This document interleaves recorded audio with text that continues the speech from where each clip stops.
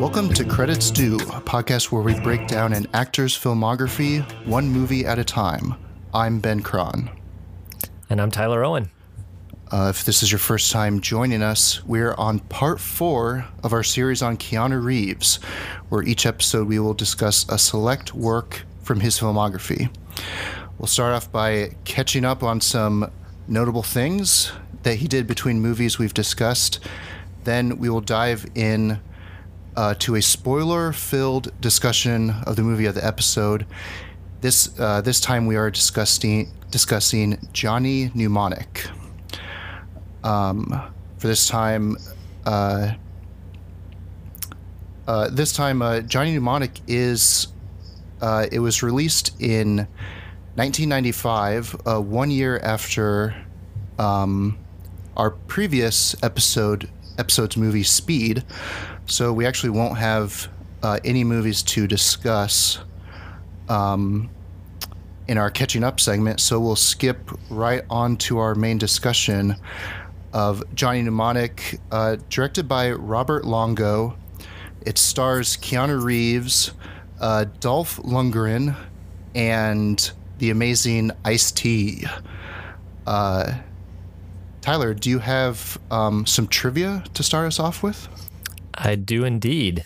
Awesome. So we'll start off. I forgot to do this in the last couple episodes, but I'm going to quiz you on the budget and box office in case you haven't, if you didn't see it. So, what is your estimate of the budget of Johnny Mnemonic? Okay.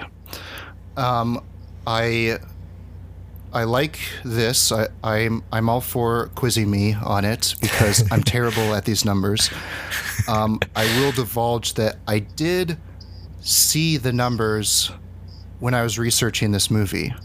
Okay. And I want to say, now of course, I've forgotten the numbers because, as I mentioned, I'm terrible at numbers.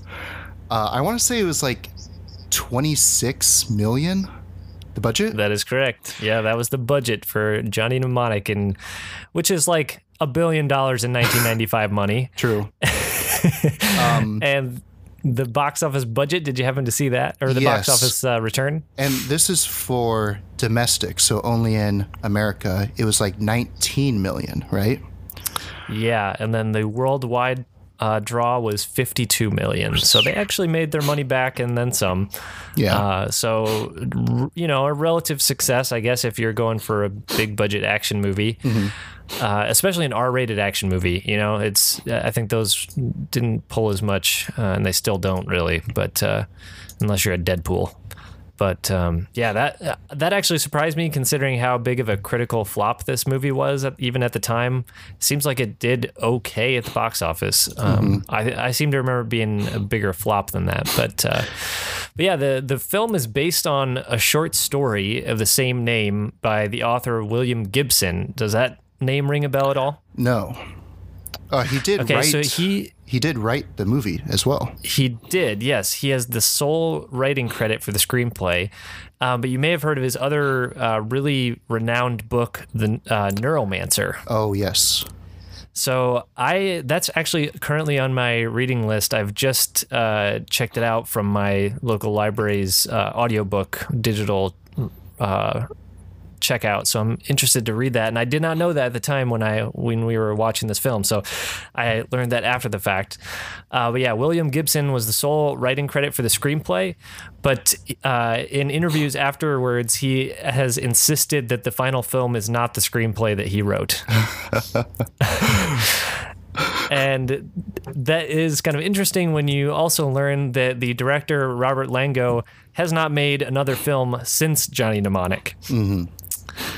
Now, when it comes down to the characters in the film, Johnny, the titular character, was going to be played by Val Kilmer, of all people, but he actually left when he got the role for Batman and Batman Forever. And good choice. Then that probably was a good choice. But this I found to be the most absurd part of Keanu's involvement in the film.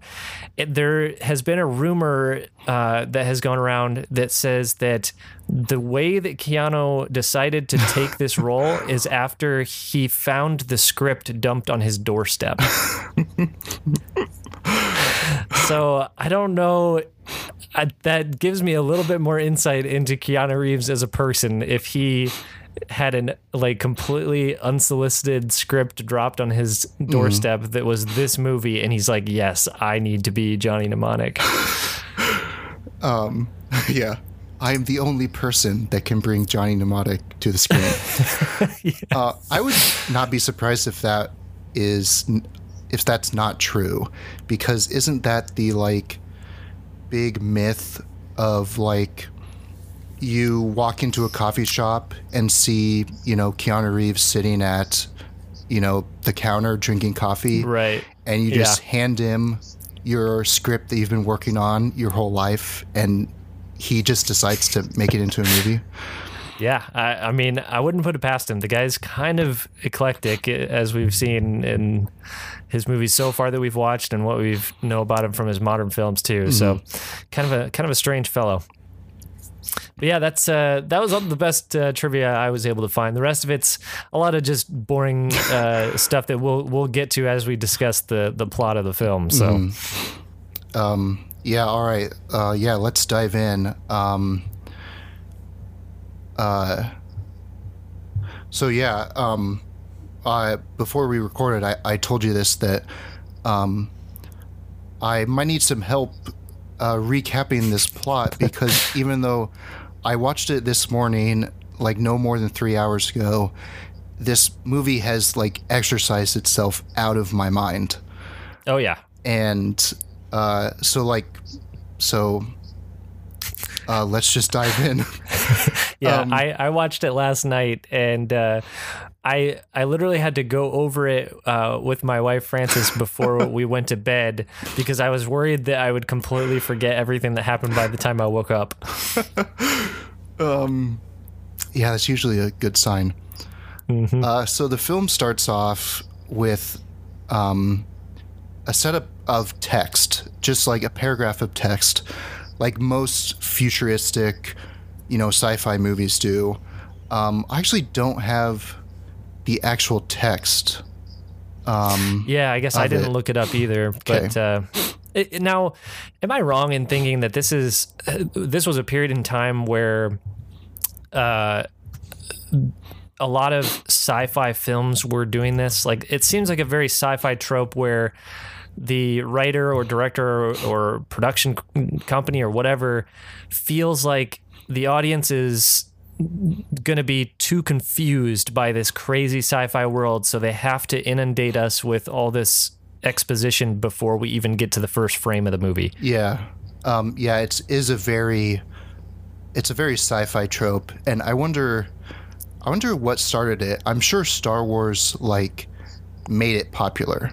I'm sure that but I don't even think they were the first to do that. Like, am I wrong thinking that Flash Gordon may have introduced that? Because that was a huge influence for Star Wars, I know. But right. I guess I don't know enough to say for sure where it comes from originally. But yeah, it's definitely this feels like the end of that period, though, because only 4 years later he makes The Matrix, and that is a great example of a sci-fi movie throwing you straight into the deep end. Yeah. Yeah, so this movie came out in 1995, and I feel like it's a movie that should have came out 10 years prior, because it feels totally, yeah, it feels very 80s, and I think that text is a very 80s kind of thing. Yeah, but it kind of sets up this whole text. It sets up the year that we're in, which they say, I believe it says the second decade of the 21st century. Is that right? Yeah, I believe the specific year was 2026. 2021. 2021? Okay, 2021. Yeah, 2021. Yeah. It's coming up close. Yeah. But isn't that 2021? Isn't that the third decade of the 21st century? Isn't 2000 to 2009 the first, and then 10 to 20 is the second, right? Yeah, I think you're right. So maybe off to a great start for stickler for accuracy here in this film. Yeah, I'm taking this movie to the coals. Okay, so it kind of sets up. It just kind of sets up the world. It sets up that there's these basically these data runners that Keanu Reeves plays, and they download data into their brain, into like a neural implant in their brain. Literally something that we learn in the first 3 minutes of the film if we didn't have to sit through this dumb exposition text. Yeah. So Keanu Reeves plays the titular character, Johnny. And it starts in Beijing.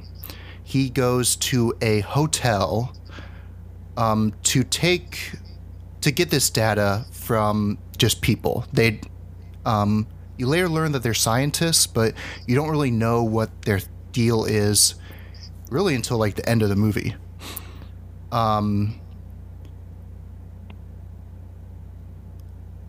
He's in Beijing, as I said. He goes up and he shows. I don't exactly know what happens. He like checks the data of the data capacity of his brain. He actually expands it. So he starts out with only he starts out with the data capacity of 80 gigs, and he expands it to 160, I believe. Yes. While he's in the elevator up to the meeting. Yeah. And then you find out that the data they want to give him is 300, right? 300 gigs. Yeah. Yeah. And not only is that dangerous for Johnny, it could potentially kill him because, as we all know with hard drives, if you put too much data in there, their just memory just completely destroys itself, and it makes it possibly near impossible to extract the data after the hard drive is gone. So this points to one of the like repeated failures in this movie throughout, where they just do a really shitty job of explaining what is actually going on. They kind of tell you the consequences of what's happening without explaining like what causes those things to happen. So what I understand is that when you take on a data storage for your brain implant that's more than what your storage capacity is, it actually starts to write that data directly into your synapses of your brain. So the reason why it's dangerous to him is because it's seeping into his own brain rather than being contained entirely inside the data storage. Gotcha. And that's why later in the movie they talk about how he had to erase memories, right? Right, to make room for the data he just got. Well, he had to do that even for the implant that he got that allowed him to store, rewritable data. So I think both cases are true, where he had to take out a chunk of his brain to put the implant in, and it's causing like mess ups with his other memory by putting too much in that storage. A detail that is utterly boring. And it kind of comes back every now and again, but there's this kind of big, it's supposed to be an emotional moment where you learn that he erased memories of his family or his childhood. Yeah, and like he says early on that he can't even remember where he's from, you know? Yeah. It's great. So he goes, meets with the people that have hired him, and they're a group of scientists, and they have a data package that they need him to take to Newark, and just give to someone. I never quite caught of who he was supposed to give it to or where. Yeah, so that's a really good question. I don't know the answer. Honestly, I don't think it matters. What are the options? So he could have been. My impression is that the scientists wanted to keep it out of the hands of the pharmaceutical company Pharmacom, so that it could be distributed, right? Yeah. So, let's just spell it out what it actually is. It's research, isn't it? Research from Pharmacon that is a cure for NAS, which is the disease that doesn't present itself in the plot until about halfway through the movie. Yeah. I think they actually might explain what NAS is on in that exposition text. Oh, they do, yeah. But it has no relevance to anyone or anything in the movie until you reveal the one woman about halfway through. Yeah. So it's a cure for this disease, and I thought that they wanted to. I thought Pharmacon wanted that research back because they don't want it released. Yeah, exactly. Yeah, and it's then the these scientists pharma. have kind of gone rogue, and they're trying to release it. Right. Yeah, And then, that was my impression as well. Yeah, and then the Yakuza is like, they're trying to get it back for Pharmacon. I got the sense that Pharmacom was basically entangled with the Yakuza because it's a Japanese-based company, and that they kind of use them as their almost military arm, and because it's a huge dystopian future, right? Like shit's messed up everywhere, and so they use the Yakuza as kind of their arm, their heavy enforcement. Yeah. And all right, let's just say it. It's 2021. That's 1 year after the first term of the Trump administration. Okay, let's say it. Let's move on. All right. All right. Yep. So it's pronounced Yakuza, right? But I'm pretty sure they say Yakuza in the movie. I want to say that the Yakuza is the Americanization of how it's actually pronounced, and it is actually Yakuza. Okay. But I could be totally off base there too. I want to say they called it Yakuza in the movie. So yeah. Yeah. So maybe that's one thing they got right. Yeah. Yeah. Who knows? Maybe we shouldn't trust this movie, but. Okay, so the Yakuza have come to the hotel, and they're going up to the hotel room fully armed with this crazy futuristic guns to take the data before it is implanted in Johnny's head. And there is the scene where you're seeing the Yakuza coming up to the hotel, and the scientists are trying to quickly put this data in Johnny's head. And that's where they write the data that's on this like tiny disc and to his head, and he like puts on VR goggles to like so this is so strange, but this is our first introduction to the like cyber world that this movie wants to present to us. And so he's got, oddly enough, a plug that jacks into the back of his head, very, reminiscent, or I guess reverse reminiscent of The Matrix, something that they use heavily in the Matrix series later on. But he has a jack that plugs in. Less hardcore than The Matrix, because it almost looks like in Johnny Mnemonic, it almost looks like just a headphone jack. Yeah, yeah, which is why I'm confused as to what the point of it is in conjunction with the VR goggles, because it almost seemed like the VR goggles were the transfer method. Yeah. Like it was writing the data through his vision to his brain, but then I don't know what the plug is for. So maybe I don't know, I guess the VR goggles is some way for his brain to like handle the data without going insane or something, because it's a very traumatic experience for him. He has to put in a freaking mouth guard and he starts like moaning and groaning very oddly. Later you see him jump onto the internet. Oh my God, I can't wait. Navigate around this VR stuff. So I wonder if that's just the internet. Yeah, I guess. Yeah, I don't know. I don't know either. So he goes after the data is uploaded. The data is uploaded perfectly fine, and a three-part code is created while the data is being uploaded. And my understanding is that the code is 3 images based on what was on the television at the time. Right. Is that correct?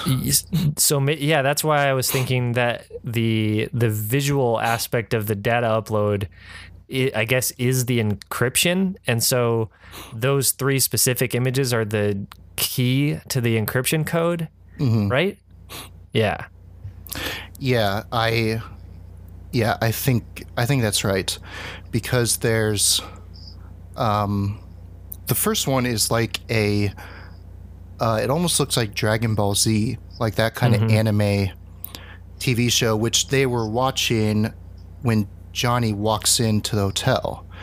And I mean, a huge part of this entire movie is obviously inspired by anime and manga. Like it's heavily influenced by the cyberpunk stuff that was started in Japanese anime.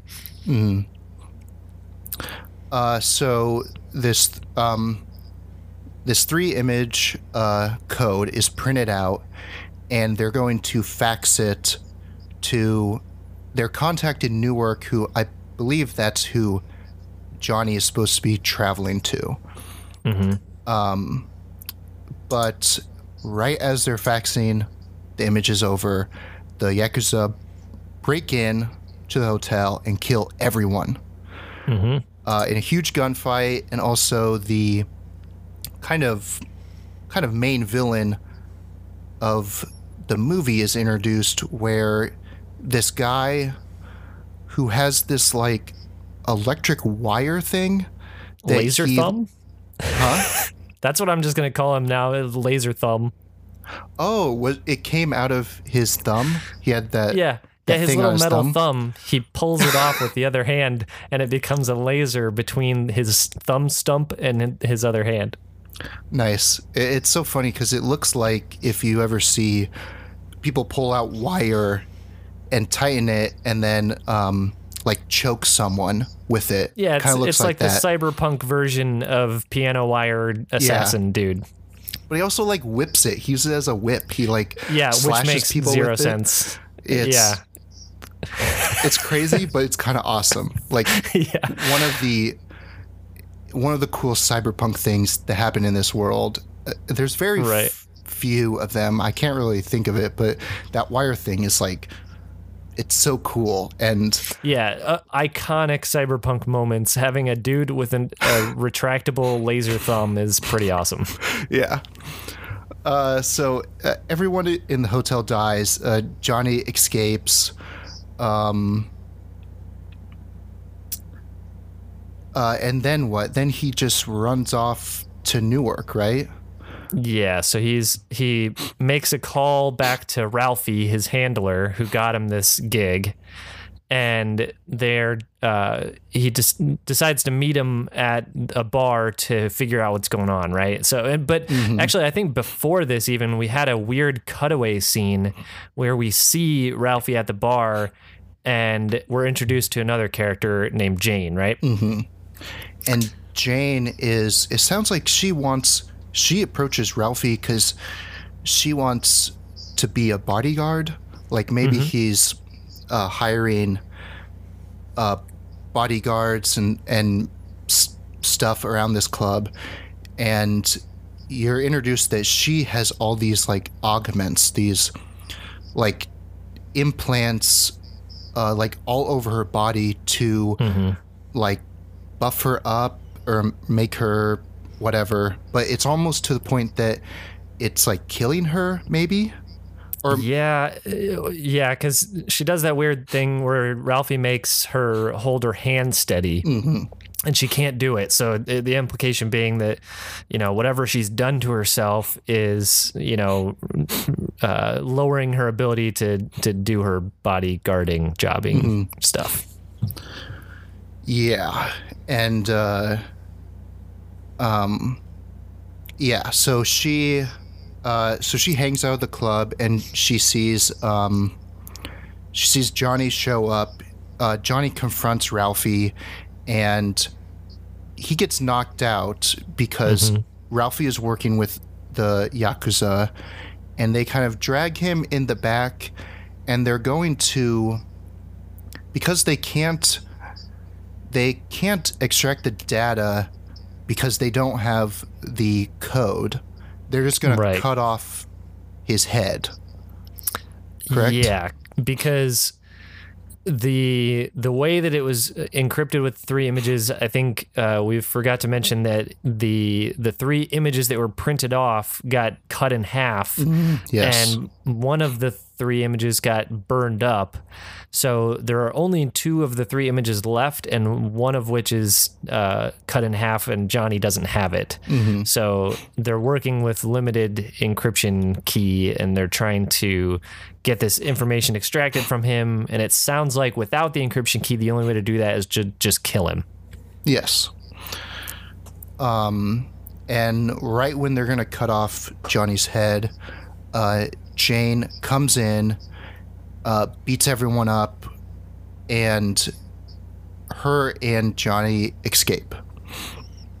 And this is when the wire dude is there with Ralphie. And this is when the wire dude like slices like Ralphie in half with the wire. Yeah.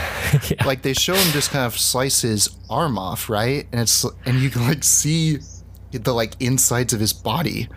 So I will admit that both me and Francis were looking away from the screen when this happened. I was like writing in my notebook, and all I heard was the sound effect, and we both looked at each other like, did he just cut Ralphie in half?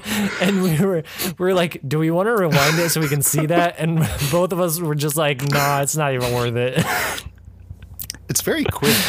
It goes by very fast, and they just show you enough so you know what happens, but the moment is like completely over before like it gets truly like gross. Yeah. But so they escape and they run off, and this is when we are introduced to the Low-Techs, led by J-Bone, who is Ice-T, who I think Ice-T and Dolph Lundgren, who we haven't met Dolph Lundgren yet, but I think Ice-T and Dolph Lundgren are the ones who are really putting in the solid performance in this movie. Their writing leaves a lot to be desired, but yes, they seem like they're in it. Yeah.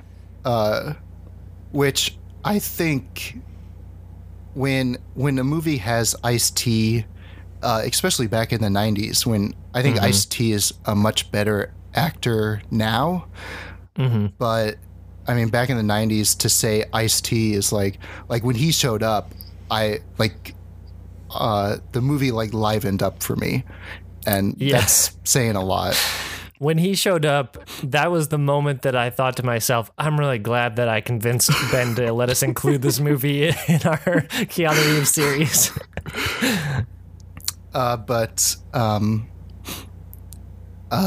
Ice-T saves... I'm not actually sure. I kind of got lost in this part of the movie because they end up finding Spider, but... did something happen in between that? In between this? Yeah, they so the Pharmacom company was basically trying to pose as the buyer, I think, for the data, who was supposed to be the person who was supposed to get it, I think, originally. And then it turned out to be that the Yakuza were tricking him again, and then that's when the Low-Techs first helped him and saved him. And that was the part where they were like Ice-T and the one other guy were up in a window watching them, and the one guy got shot and fell out the window randomly, and Ice-T was just like, oops. As you do. Yeah, so he saved them there, and then they kind of just go their separate ways again for a while, right? Because that's when he ends up. Jane, was it Jane that was like, "Oh, we need to take you to Spider," right? Mm-hmm. Yeah. Yeah, and then Jane kind of faints or like has a seizure almost. Yeah. Before they get to Spider, and that's when you realize that she has NAS. Mm-hmm. And so Spider, they go to Spider, because he's like some like doctor or something, because he like brings her back from being unconscious or something, right? Yeah, he's kind of like a jack of all trades kind of doctor / tech guy. He's the one who's done all of her implants, I guess, but he also treats her NAS or whatever. And so yeah, they go see him, and forgive me, I forget this actor's name. It's Henry Rollins. Yes. Okay. Who is best known for being a punk rock musician. And yes, he's best known in our household as being the voice of one of the villains in Legend of Korra. Nice. He's kind of become an actor probably around this time. I don't know what his first role is, but this is probably early actor work for Henry Rollins. Yeah, early on in that part of his career, yeah. I almost didn't recognize him. He looks a little different, but... Oh, really? Are you sure? I thought so. Henry Rollins is... I honestly thought they cast him for this role because he just showed up on set one day and he was like, "Can I hang out?" And they're like, "Why don't you play this part?" Because he's bald. I don't think he had facial hair, but he just was kind of wearing this plain black t-shirt. And that's like what he's known for. That's like the what only he usually wears clothes he wears. Yeah. And so, yeah, when I saw him, like, he did not look, he had tattoos, his normal tattoos on his arms. But I was like, yeah, that's Henry Rollins. He, in 1995 or 2021, he looks exactly the same. Oh man, yeah, he was all right though. His character was interesting. It was fun to see that side of this universe a little bit, like somebody who actually knows their way around technology. I think that's kind of in a lot of these cyberpunk stories. That's where you really start to get to the meat of like what are the rules of the universe, that's what I was expecting when we got to this point in the story, but it turns out that he's basically just I don't know, he kind of just rescues Jane and then gives them the next piece of information they need to go off somewhere else. Yes, and also, so I believe at this point, maybe I skipped it. At this point, we've been introduced to Dolph Lundgren, who is the street preacher. Yes. And Cyber Jesus, yeah. Who his weapon of choice is a cross with a dagger at the end of it. Yes, a bladed crucifix. Yes. Who I think this is like inspired casting because he kind of has a beard and like long frazzled hair. He kind of looks like, the standard picture of Jesus. He says a lot of all this like religious talk, but also he kind of has this badass edge to him too. Yeah, sure. You don't agree? I mean, yeah, I guess so. If this were like a different movie, maybe this would work, but maybe, God, yeah. It is so laughably bad. I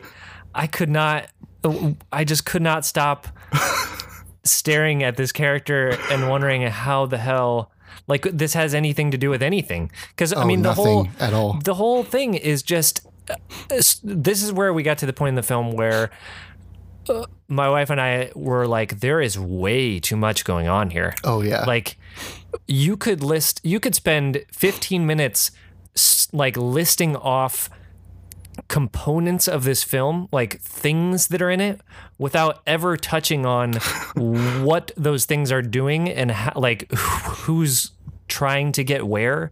Like we have the Yakuza in this film. We have a big pharma corporation in this film. We have VR data uploading in this film. We have crazy assassins that are posing as priests. We have like we have Ice-T leading a underground like illegal tech group that's like, what the fuck is going on in this movie?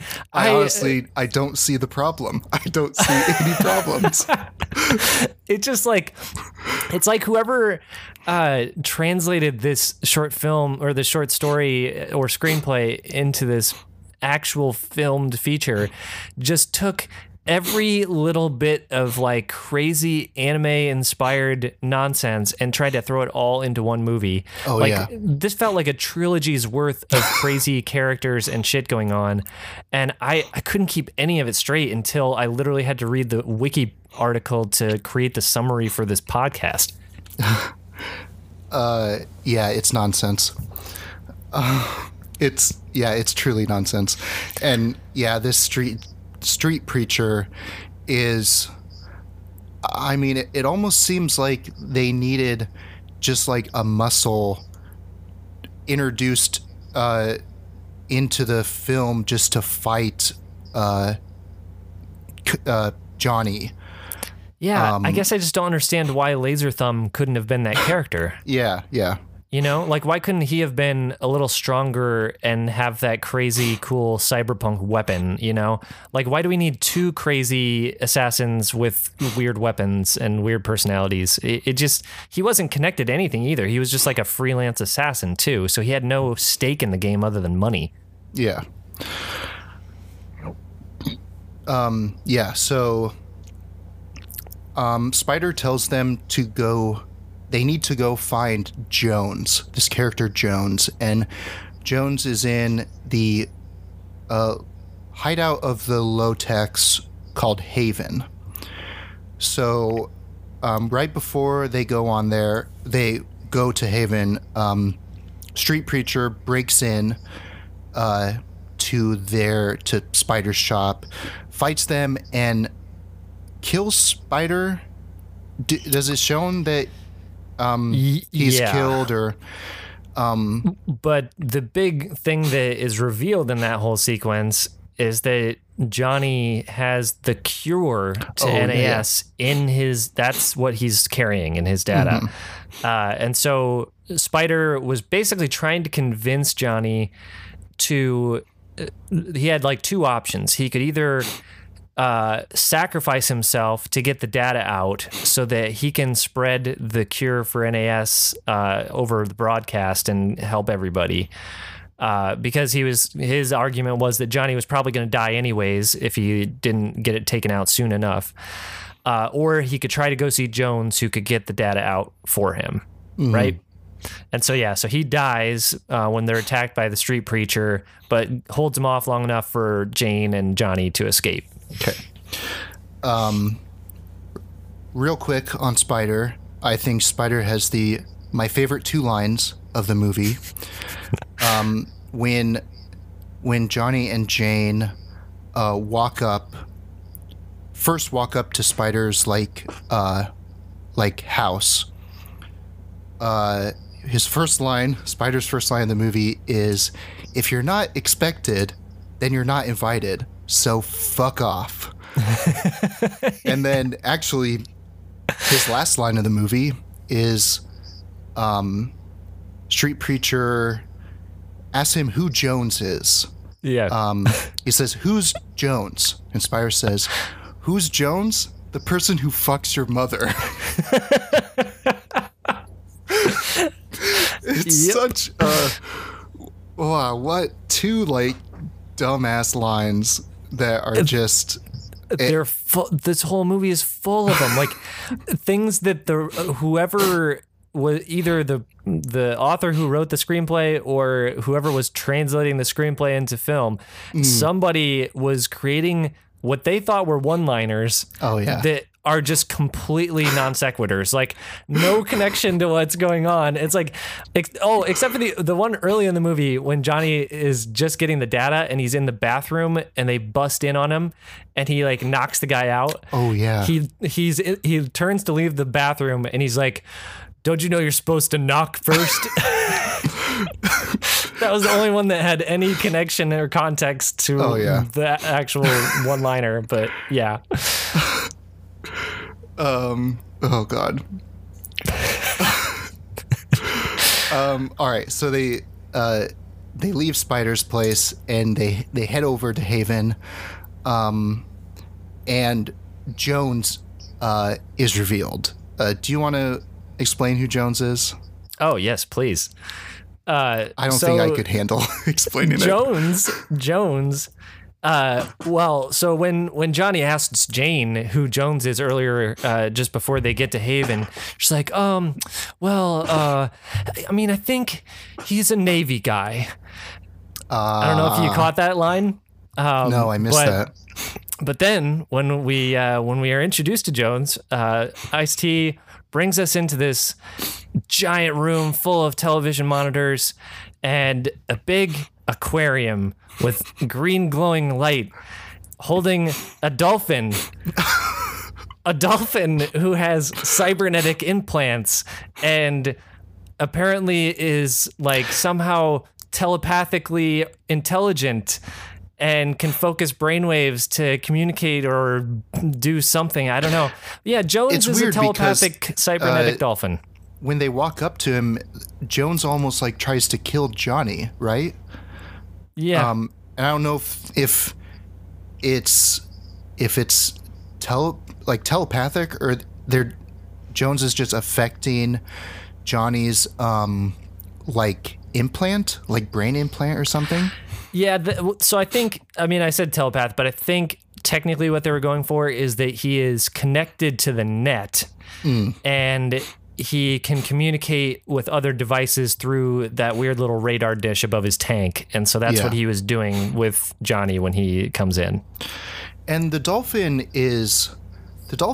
even though it's super dumb, it kind of looked cool because it's a very like Frankenstein monster kind of thing. Yeah, it just was so out of nowhere. Like, you're just like, okay, why are we here with this? Like, there is no reason for this character to exist. I mean, and I'm saying character very forgivingly. It's basically just a Deus Ex moment, you know? Like, there's no. It's just a magical cyber thing that helps him solve his problem, you know? Mm. It honestly reminded me of the South Park episode when they go to Hollywood and find the writer's room of Family Guy. Yes. And it's two manatees moving words back and forth. Mm-hmm. So then Haven gets attacked by Pharmacon forces. And everyone, the Yakuza is there, Street Preacher shows up, and there's just a big shootout. Mm-hmm. And they're trying to get the data one last time from Johnny. And let's just say probably some of the most boring action sequences in this. The whole movie is full of just completely mundane, like random groups of people firing at each other, and that's basically it. You know, there's no real like staging to any of the action sequences or anything. Like it really kind of sucks because that was the one thing I was hoping would be really cool about this movie, and there is nothing redeeming about anything about it. Yeah, it's really just a long, just drawn out action scene, very boring and nothing really memorable. Yeah. Until Jane grabs a satellite or some radar dish above the Jones's aquarium. Yeah. So that's what he uses his like cyber mind waves to like melt Street Preacher's body. Like Yeah. and it's not like his skin is like completely melted off, and it's kind of gruesome, but it's not a gruesome like sequence of this like brain waves or whatever like killing him, you know? You don't really like see the full extent until like after the battle is over. But so everyone's taken care of. They finally figure out that Johnny needs to hack his own brain and get the information out himself, which because they're missing that third picture, right? So in order to decrypt the data and get it out, he has to hack his own brain. Yeah, which leads to back into the like virtual reality thing that they've shown before. And like Johnny like jumps in. There's this weird like 3D model of Johnny like jumping into his brain. So, do you remember the children's television show Reboot? Yes. Were you a fan of that? Because brain. I loved that show as a kid. Oh God! And guess when that show came out? Oh no, 1996. 1994. Oh shit! Surely it has to be a coincidence, right? Well, yes, but my point being, most of the 3D animation in that children's television show was better than the shit in this movie. Oh, okay. I gotcha. Was like, this felt like if someone taught a GeoCities webpage master how to use 3D animation. It was so insane. And like we kind of touched barely on that little sequence where he was using VR in the middle of the movie to navigate the internet and get some information. But and some of the interaction he does in that sequence is kind of interesting. Like we're seeing, one-to-one hand manipulation in 3D devices like the Vive and the Oculus Rift and stuff. Like at least that is somewhat based in. We might someday have this technology, even if it doesn't look quite like this. But this weird, like, vomit it covered version of Second Life was so jarring and disturbing. I have no idea what it was there for, other than to try and impress audiences of 1995 with like crazy, whoa, this is the future, like crazy 3D internet. We're going to be inside our computers.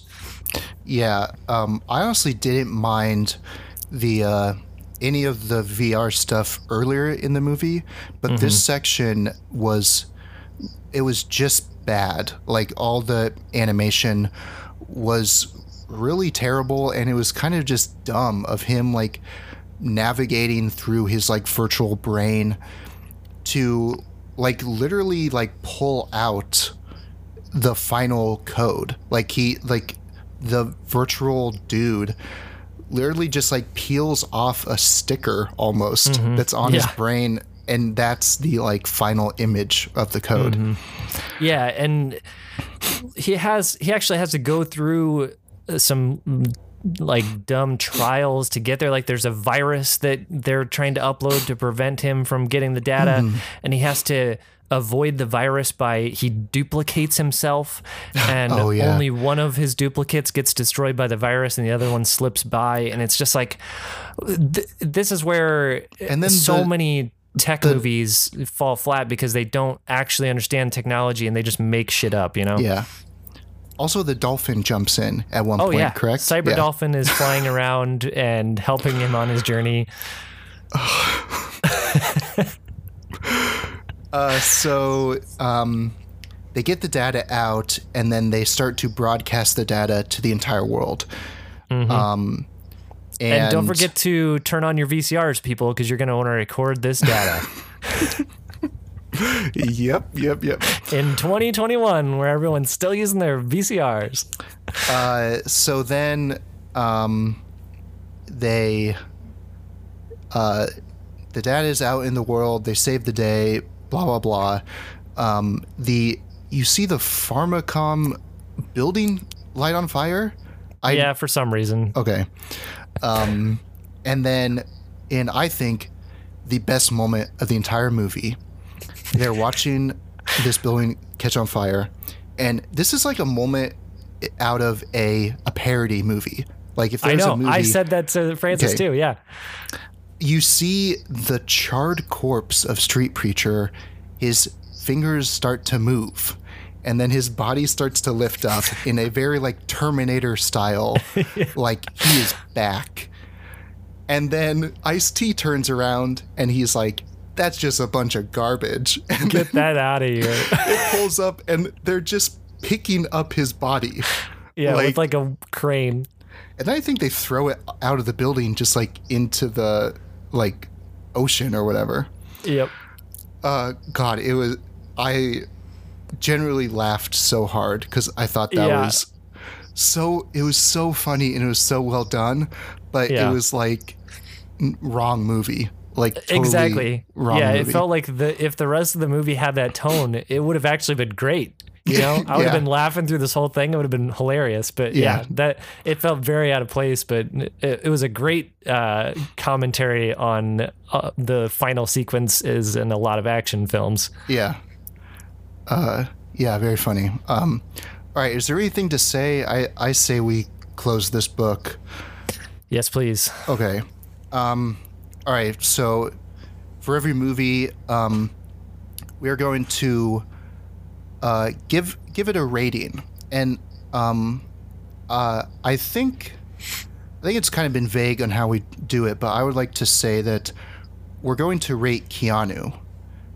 Keanu's performance and just kind of general, just only Keanu. And then if you have some stuff to say, we kind of didn't really touch on Keanu's performance. So if you have some last thoughts on Keanu, Sure. I say this is where we'll get it out. I will start off. I'm going to give this a solid 1 Keanu. Let's just say this is a rating of 1 out of 5. right. Or out of 5 Keanus. So I'm going to give this 1 Keanu. I think this is the proof that just Keanu is just a bad actor. Like he has, this part is pretty terrible and this movie is terrible. But I don't know if a better actor could have turned at least that part around, but Keanu does nothing with this part, and there's even a few lines that could be pretty funny or could be pretty great in a better actor's hands, and he just flubs this so hard. So yeah, 1 Keanu I'm gonna give it. Yeah, I'm gonna be really harsh here and have to give it a 0 out of 5. Damn. To me, a 0 out of 5 rating for Keanu's performance just means that even if you're a Keanu Reeves fan, this film isn't worth watching. Mm-hmm. Like, there's nothing about this movie that helps inform or like provide interesting history to the cyberpunk type of film. There's nothing in this movie that's really uniquely cyberpunk. Most of the concepts that are in it are used in other films later that are done much better. Keanu specifically, like you said, I really went into this whole podcast looking at Keanu Reeves movies and hoping to see like some reason why he became popular. And I still think that we have some great movies of his that are yet to come in our series. But after watching this movie, I don't know how his career recovered. I legitimately don't know how he went from this to 4 years later starring in The Matrix. Yeah, that's one thing. I tried to look up. That if this was a career killer, because I think there's. I think he could have gone down the path of Cage. No, who's that actor?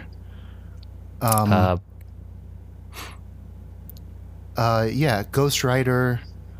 Nicolas Cage. Nicolas Cage. Sorry, Sure. I wanted to say I was going through like 5 different dude names, and Yeah. Nicholas wasn't one of them. Nicolas Cage, like, you can imagine Nicolas Cage being in this movie, right? Oh, totally. Yeah. There's it might a have been lot a better of- movie. Definitely. Because there's a few lines that are like Cageisms. I that just Keanu- want some room service. Oh my god. one of the great lines too is Jane says to Johnny, it's when you learn that Johnny has erased his childhood memories. And Jane says, don't you, or she says something like, don't you have parents? And Johnny immediately replies to her, don't you have parents? It's like it's just such a dumb line, but like, It's you so can totally poorly see written. Nicolas Cage. Yeah, it's so poorly written, but he does nothing to elevate the Yeah. material. I think, and honestly, the part that frustrated me the most about this movie is the fact that they shoehorn yet another love interest into it, where like I wasn't crazy about his relationship with Sandra Bullock and Speed, but at least that was funny at times, you know, Yeah. even if they didn't really have any romantic connection there, or, you know, it has me dreading watching The Lake House, where it's like just straight up a romantic film, you know, like I cannot imagine him in any way being a convincing love interest to a woman in a movie. So that I cannot rate this movie low enough. It's so bad. But back to the when you said that you were surprised this movie isn't a career killer, I wonder if he didn't have The Matrix, maybe it would have been a career killer. Because I think guess, that yeah. just sometimes just getting one big movie, maybe he was still riding high on Speed. Because I mean, Speed was just a year prior to this. I think maybe he was just riding high on some good movies, and then just The Matrix just set him straight down the star path. Yeah, it's possible. But yeah, let's wrap that up. Speaking of The Matrix, our next film for the next episode will be The Matrix, the main event, what everyone has been waiting for. I am so excited to rewatch this movie, Especially through the lens of having viewed his previous films now too. Yes, yeah, definitely that, because this is the movie. This is definitely the movie that I was introduced to Keanu Reeves. Yep, same here. And I'm sure the movie that a lot of people, especially a lot of people our age, were introduced to him. I don't even remember the last time I watched The Matrix. It's been years. And Yeah.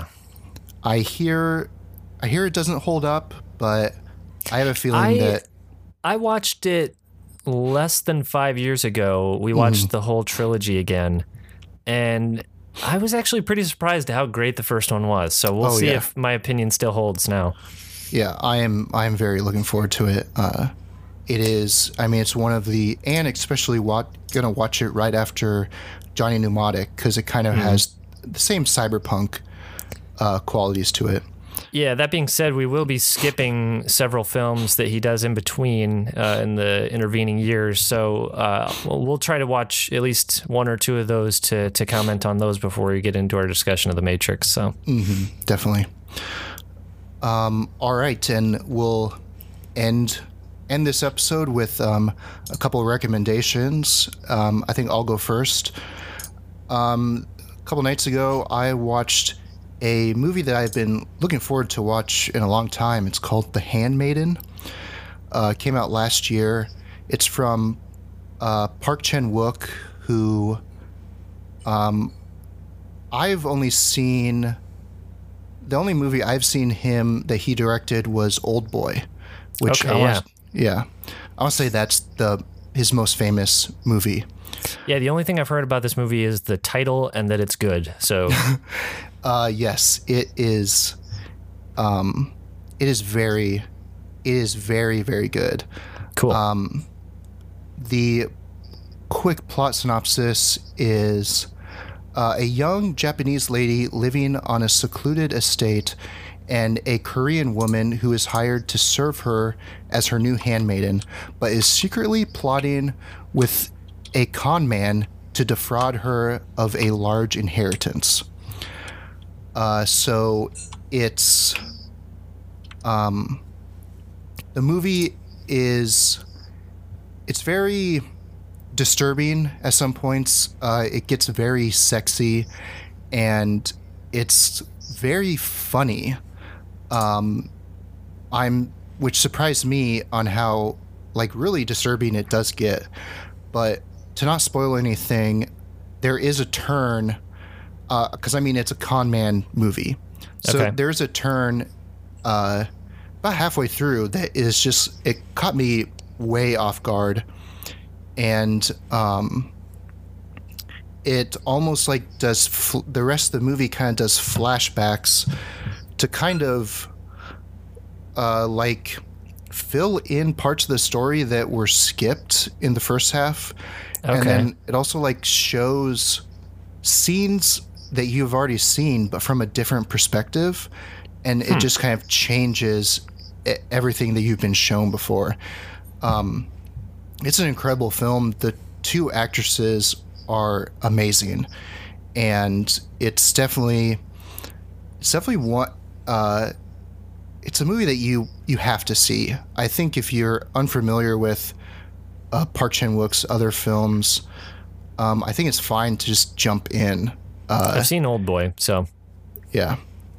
It is a Korean language movie.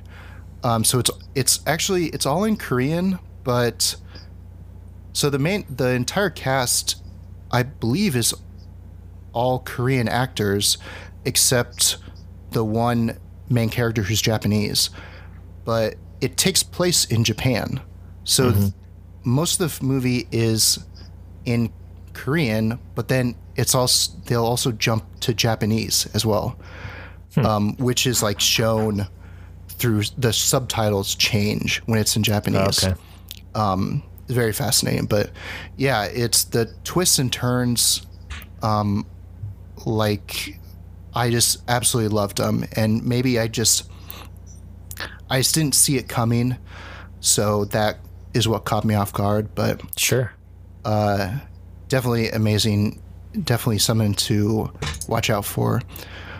I watched it on Handmaid. Amazon. I rented it, but I believe if you have Amazon Prime, it's being added next month Oh, cool. at some point. So if you have Amazon Prime, look for it so you can watch it in that. But Awesome. Yeah, I'll have to check that out. The Handmaiden. All right, cool. Yeah. So, real quick, first, I want to say I want to reiterate your recommendation from a previous episode of Get Out. I finally saw that. It came to our theater. We have a small theater, so sometimes we get smaller films a little bit later. But that film was excellent. I don't need to say anything else. Just absolutely double your recommendation there. We both loved it, and so yeah, can't wait to watch it again, honestly. But yeah, my big recommendation I want to make this week is The Hunt for the Wilder People. This was a film that came out last year, and it was small enough that I don't think it was available really anywhere near us to see in theaters. So we had to wait for it to come out on for rental, and it's directed by Taika Waititi, I think is his name, and he is the director of the previous film What We Do in the Shadows, the parody vampire film, which was hilarious, and he is now the director for the upcoming Thor film, which should be really fascinating. But having seen his other work, I think this is my favorite movie he's made. Have you seen it? no, I haven't. You haven't? Okay. So The Hunt for the Wilder People, it stars Sam Neill, which is always a treat. And then there's a younger actor named Julian Dennison, who is just amazing. The basic premise is this young kid is in the foster system, and he's a problem child, but it's kind of hilariously framed in a way where the child services people make him sound like a really super bad kid, but in reality, he just does things that any, dumb teenage kid would do. And so that's kind of half the joke, but he's just he doesn't listen to people very well. And so they set him up with a new foster mom and dad, and Sam Neill plays the dad, and I can't remember the actress who plays the mom, but they basically, the mom sets him up, and it's really the heartwarming story of him being kind of integrated into this family and really caring about someone for the first time. And then he gets thrown into this big adventure with Sam Neill where essentially they get lost in the wilderness. And Sam's character actually does not really like this kid. And so they're kind of two opposing forces trying to work together to save themselves and get out of the wilderness. And it takes place in New Zealand, and the actors are just hilarious. Like, we were laughing so hard at this movie. And so many people I've talked to haven't even seen or heard of it. So I really wanted to get this one out there and hope people will give it a chance, because it's, if anything, it's just even more of a ringing endorsement for the upcoming Thor film, because Taika Waititi is he's doing some really cool stuff, so I'm excited. Where did you watch this? I believe we just rented it on like a Xbox video rental, but it should be available pretty much anywhere. It's funny because when I went to watch The Handmaiden, I have Amazon Prime, and I thought The Handmaiden was already on Amazon Prime. Mm-hmm. And when I saw it wasn't, I noticed that Hunt for the Wilder People is on Amazon Prime. So I almost watched that instead of The Handmaiden. Yeah. But yeah, I've heard good things about it. What was his last film, the vampire one? Yeah. What We Do in the Shadows. What We Do in the Shadows, yeah. Yeah, I saw that, and I really loved that. So it's kind of, I'm sure it's right up my alley. So maybe I'll bump that to the top of my list and watch it soon. Yeah, I mean, I think it's interesting because, obviously he demonstrated his comedic chops in What We Do in the Shadows, but this is such a different movie from that. It's the way the comedy is framed is just completely different, but it still works just as well. So it's pretty impressive. I'm a huge fan. I really want to see it again soon. So awesome. All right, so that's been Credits Due. Hope you'll join us next time for when we discuss The Matrix. For Tyler Owen, I am Ben Cron. Until next time, always remember, if you're not expected, then you're not invited. So fuck off.